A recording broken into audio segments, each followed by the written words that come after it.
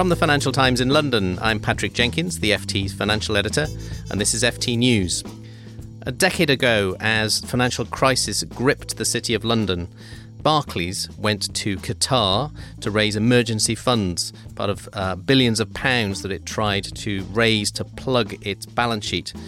Well, on Monday, the Crown Court in the UK threw out a case from the Serious Fraud Office against Barclays, which had alleged that Barclays engaged in improper activities in the way that it raised this money. Now, Jane Croft, our legal correspondent, is with us, and so is Martin Arnold, our banking editor.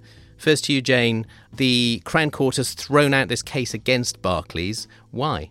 Well, it's basically dismissed the charges against Barclays, and these charges involved committing fraud by false representations and also unlawful financial assistance, both against Barclays plc and Barclays Bank plc, which is one of the main operating subsidiaries. Now, Barclays has put out a regulatory news service announcement saying what has happened and the ruling that has happened. It's also said that the Serious Fraud Office is likely to reinstate these charges by applying to a High Court judge to recommence proceedings via a new indictment of the same charges. So basically, it's saying to the stock market that the case isn't yet over.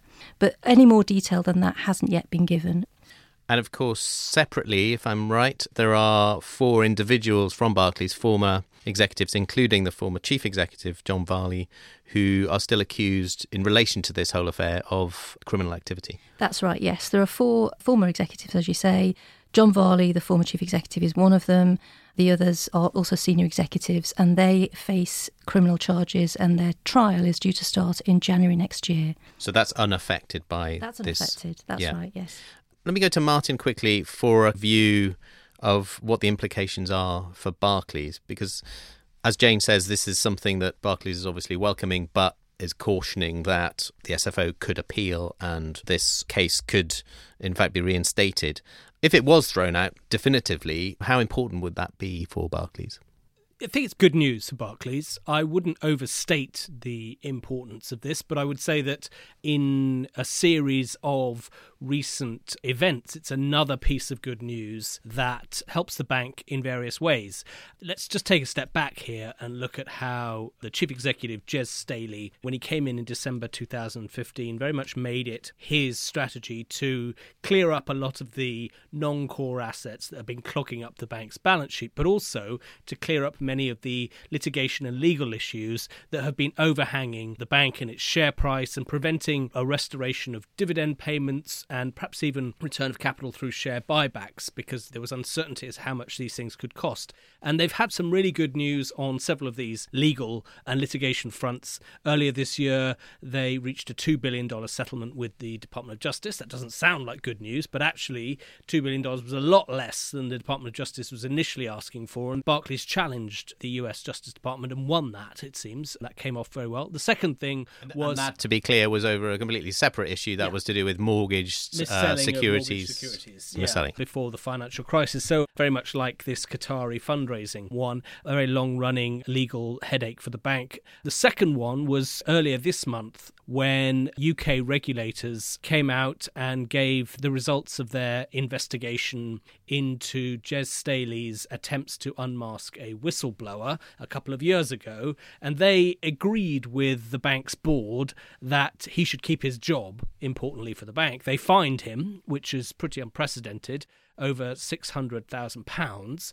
But for somebody who earns about £4 million a year, that's not a huge amount of money. And crucially, he could keep his job. So a series of big potential icebergs cleared by the good Barclays ship, if you like. And this is the latest one. It's the first round, and it's not definitive by any means. But this SFO case has been hanging over the bank for many years now. And this looks like it's good news for Barclays in terms of the case looking a bit more shaky than it was previously. If it's good news for Barclays, it's bad news for the Serious Fraud Office, Jane. It is, that's right. I mean, this SFO is in a bit of a state of flux at the moment because Mark Thompson is currently the interim head of the agency. David Green, the director of the agency, has actually left now, and there hasn't been any news about David Green's successor. Mark Thompson is just filling in whilst the successor is due to be announced. There's also a lot of speculation about the Serious Fraud Office, and has been for a number of years, about whether or not the agency could be rolled into the National Crime Agency Theresa May, when she was Home Secretary, floated that idea first of all in 2011 and revived it in 2014. And in fact, the Tory party manifesto last year advocated scrapping the Serious Fraud Office. So there is a lot of questions about the SFO's future, and obviously not having a permanent director is not good news. In the last sort of 5 years, David Green has won the respect of the city. He's basically overseen a number of convictions relating to the rigging of the London Interbank Offered Rate, so LIBOR. He's also overseen the introduction of deferred prosecution agreements, which allow businesses to reach a sort of plea bargain, really, with the SFO to avoid prosecution. And the SFO has been successful in striking a number of these deals, including a very high-profile one with Rolls-Royce for £497 million. So he has had a good track record, and obviously him leaving leaves a kind of hiatus at the top of the agency at a time when this ruling has come, and it raises questions about the agency's future direction. Well, we'll obviously follow the future of the SFO and of this Barclays story very closely over the coming weeks and months. Thank you very much, Jane and Martin. This is a segment taken from the Banking Weekly podcast, which will be published later on Tuesday and is available at all the usual podcast apps.